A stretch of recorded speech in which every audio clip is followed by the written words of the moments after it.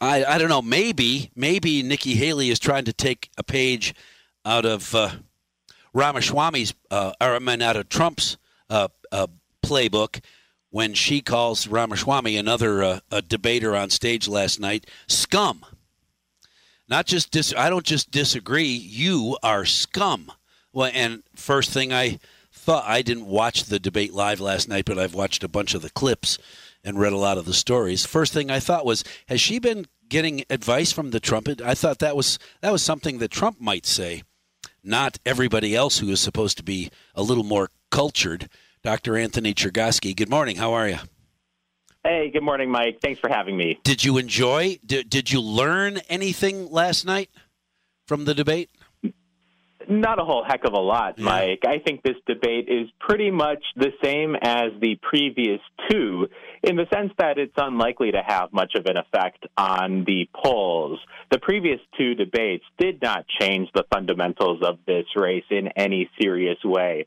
Donald Trump was by far the front runner before those debates, and Donald Trump was the front runner after those debates. I think this will be the same. There were some signs at the beginning of the debate that the candidates may actually go after Trump, and the moderators aimed their question to get that kind of response from them that was critical of Trump. They asked the candidates, why should it be you and not Trump? It makes sense to ask that question. After all, that is really the central question of the nomination process at this point, given Trump's by far front-runner status. Well, now, absolutely. Ron DeSantis, if number two is DeSantis or Haley at 16, 17%, and Trump's weighing in at 60+%, of course they're trying to chip away at this gigantic lead.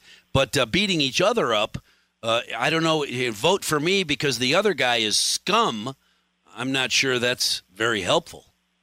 Yeah, it got in really personal terms, as you noted, Mike. Vivek Ramaswamy noted that Nikki Haley's daughter is someone who posts on TikTok, someone who participates in the TikTok community.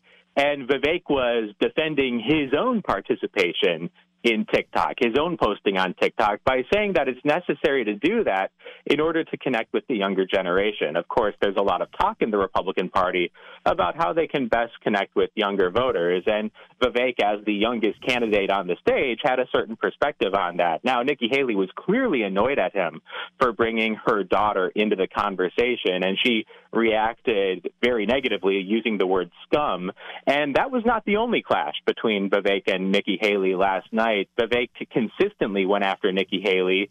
He called her Dick Cheney in 3-inch heels, and he also made a reference to what seemed to be elevated shoes that Ron DeSantis wears. So a lot of it was a bit of comedy. A lot of it was some personal insults. At the end of the day, it doesn't really add up to much in terms of an impact on the polls, I think. But there were some moments that will be viral clips today, even as the race really remains unchanged and Trump remains the clear frontrunner. Well, and yesterday, conversation revolved around the abortion issue based on results from races across the country. And one of my listeners wondered this morning, will the abortion issue cost Republicans in 2024 because so many candidates are so firm on a national abortion ban, which is not going to sit well with an awful lot of on-the-fence voters? Tim Scott, the senator from South Carolina, had an interesting position on that by trying to challenge his competitors to taking a stance in favor of a 15-week federal ban on abortion. Now, other candidates were not willing to take that leap, either because they said it would be impossible to get such a policy passed through the Congress. That was Nikki Haley's position, or because they simply do not favor a federal action on the issue. That was Governor Chris Christie's position. There's an interesting conversation going on in the Republican Party right now about the extent to which this is a policy issue, a messaging issue, or both.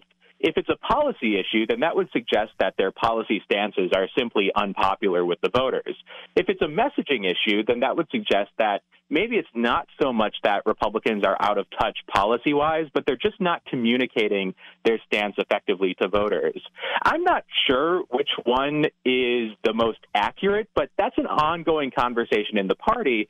And that tension, that level of disagreement was reflected in the debate last night as some candidates talked about adopting new communication strategies, while others talked more in policy terms on the issue of abortion. And as you mentioned, Mike, abortion clearly played a major role in the election results on Tuesday. Right. And it's interesting to me that there seems to be a large group of individuals who want the federal government to make the decision, let them be the heavies or the nasties.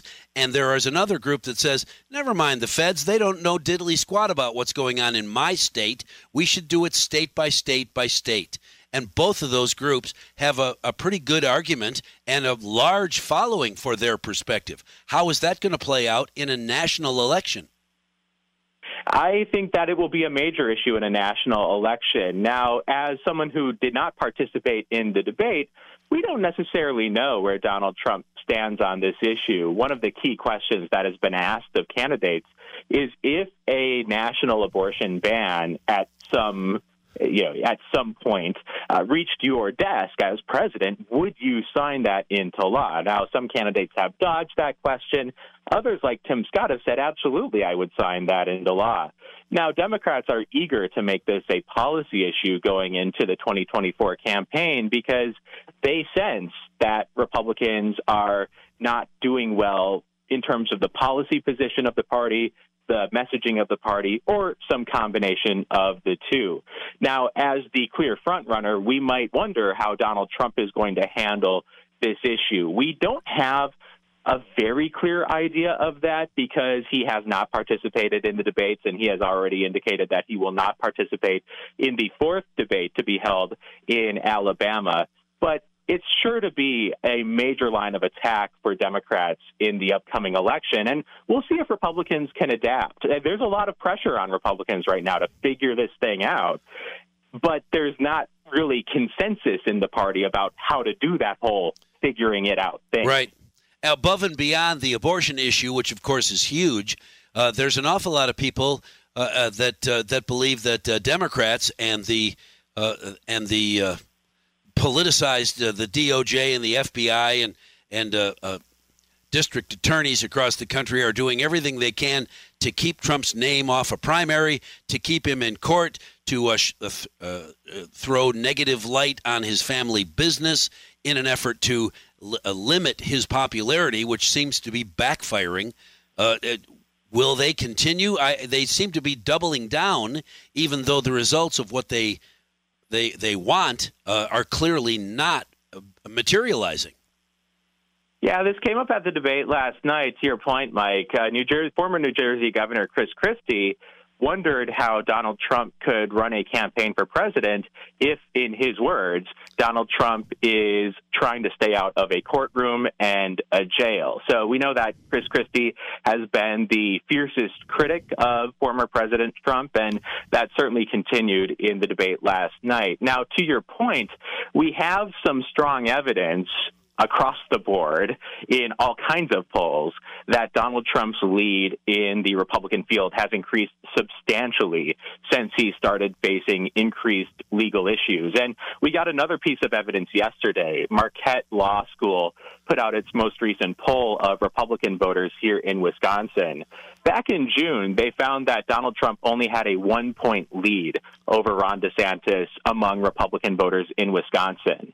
The poll that was released yesterday showed that Donald Trump has opened up a 20-point lead over Ron DeSantis among GOP voters here. So I think it's clear that these legal issues have played a major role in the campaign and have contributed to Donald Trump's dominance over the field. Now, we don't know how this plays out in the general election necessarily, but it's clear that this has helped Donald Trump become the obvious frontrunner in the race. Yes, certainly.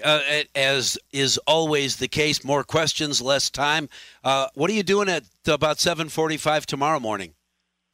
Well, Mike, I can be talking to you. Well, hey, then write that down, my friend. Dr. Daddy, that is Anthony Chergosky, UWL political scientist, and always a fun guest to talk with on political issues, because unlike some of you listeners, texters, I get the doctor to look at an issue from all sides, not just both sides, and certainly not just from one side.